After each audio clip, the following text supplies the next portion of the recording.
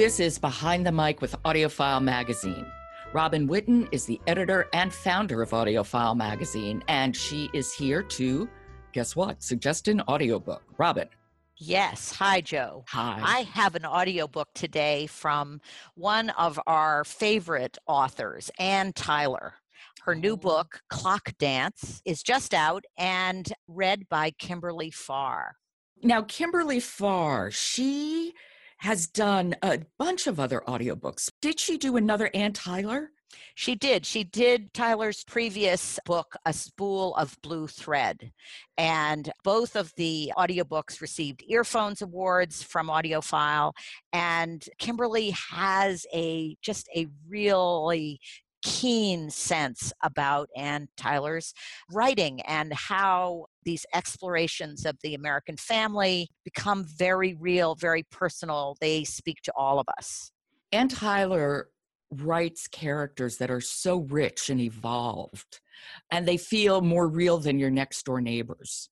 Well, they could be your next door neighbors. Well, especially mine, since I live outside of Maryland. Yes, well, this Clock Dance is set in Baltimore, where Anne Tyler lives, and she has a great affinity for Baltimore, and it comes through in this wonderful story of a family, diverse and unusual family, and we can listen to a little bit of it. Oh, I'd love to. We meet Willa, the young girl who's just, I think, 9 or 10.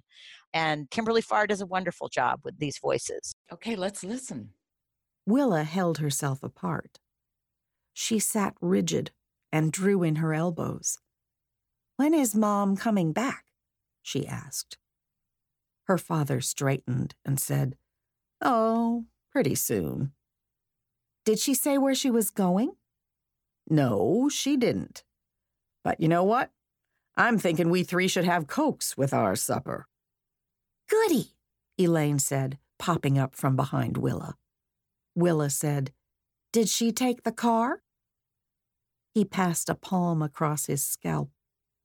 "Well, yes," he said.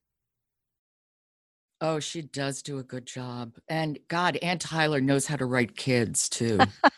She does. Willa is getting at something and will not be denied. No, she will not.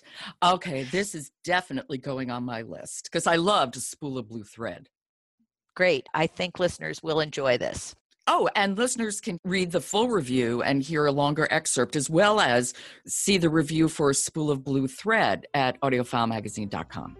Indeed. Thanks, Joe. Thank you.